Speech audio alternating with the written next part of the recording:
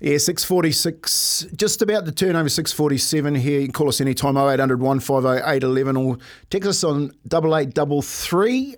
Our Temper Bear text post text machine. Just talking about the Northern Hemisphere actually pumping up this new rugby competition. What's your thoughts? Give us a text, 8833. Find a thoroughbred race day at events.loveracing.nz. Trainer Danica Guy's sights have now been set towards Ellerslie in January with their exciting 3-year-old Lupo Solitario after his unbeaten run came to an end at Te Rapa last Saturday. Don't know if you saw that race. Is the son of Antonio Ladd ran home well to finish run-up behind Chris Setti, which we tipped out in the Group 2 James and Ann Sutton Memorial 1400.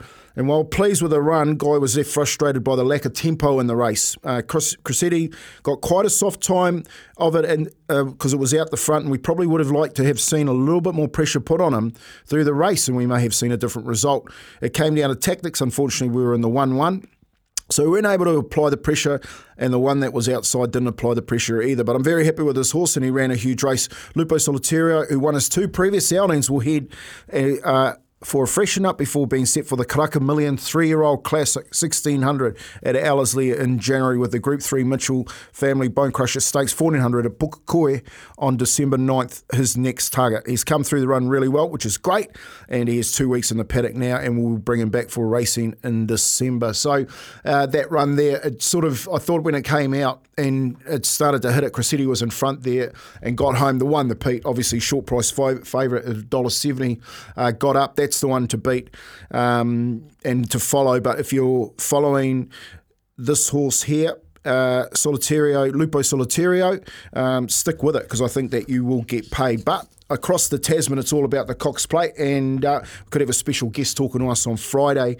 Co-trainer Ben Hayes, no, it's not Ben, is delighted with Mr. Brightside, and I've only thrown this in because Mr. Brightside's my favourite horse over there with his inside draw for Saturday's Cox Plate. Surely, Kempy.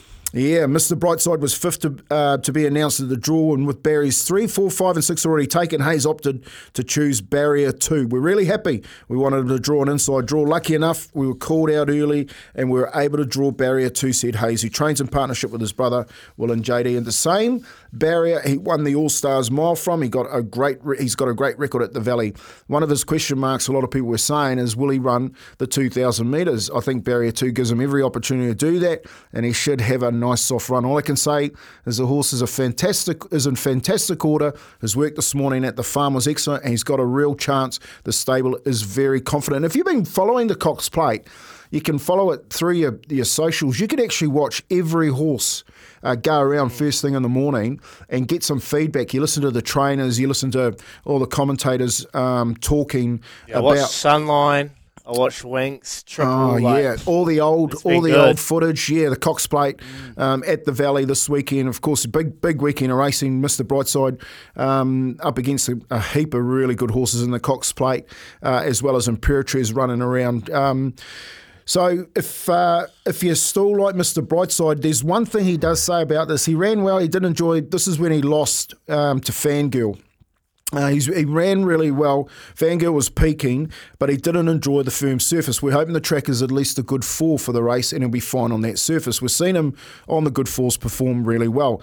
And just reading between the lines, just make sure that you're checking the state of the track on Saturday, because the state of the track is going to play into the hands of a number of these runners. It is one of the best Cox Plate fields that I've seen for a long time, with a number of horses with a chance in that race, and hopefully we can get paid and pick some winners in that. But we've got a special guest, hopefully, if we can time it right, that will come up on Friday. J-Mac, he's going to join us, and he's going to tell us what his thoughts are of the Cox Plate, and of course his own ride in that race. And over the weekend we'll get some bully and hopefully get paid. That's your Love Racing update.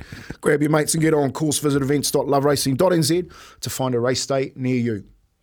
What a luxury, Kempy. You know, he rode Fangirl in its last win over Brightside, and then he's got a chance to win on Romantic Warrior. Hey, what a luxury when you're the best jockey. You get to ride the best horses in the biggest races, and hopefully J-Mac can join us later on in the week. We got a race to meet at Gore today, Kempy. Is anything shone out for you? Yep, there is that one. You might be able to? Well, it's a big day down at Gore, but there is one that I like in race number 2. If you want to sort of I'm not going to go big here in race number 2, and this is my little mate. Next Thursday, he will have one hell of one of these on the Friday. The Hangover for Kez.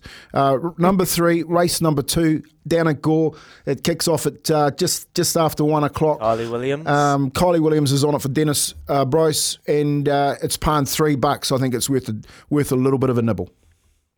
Beautiful. Thank you, Kempy. Appreciate that. And Cam from Cambridge, it is Wednesday. This is your time. All Cam from Blenheim to send through your tips. Keep them coming.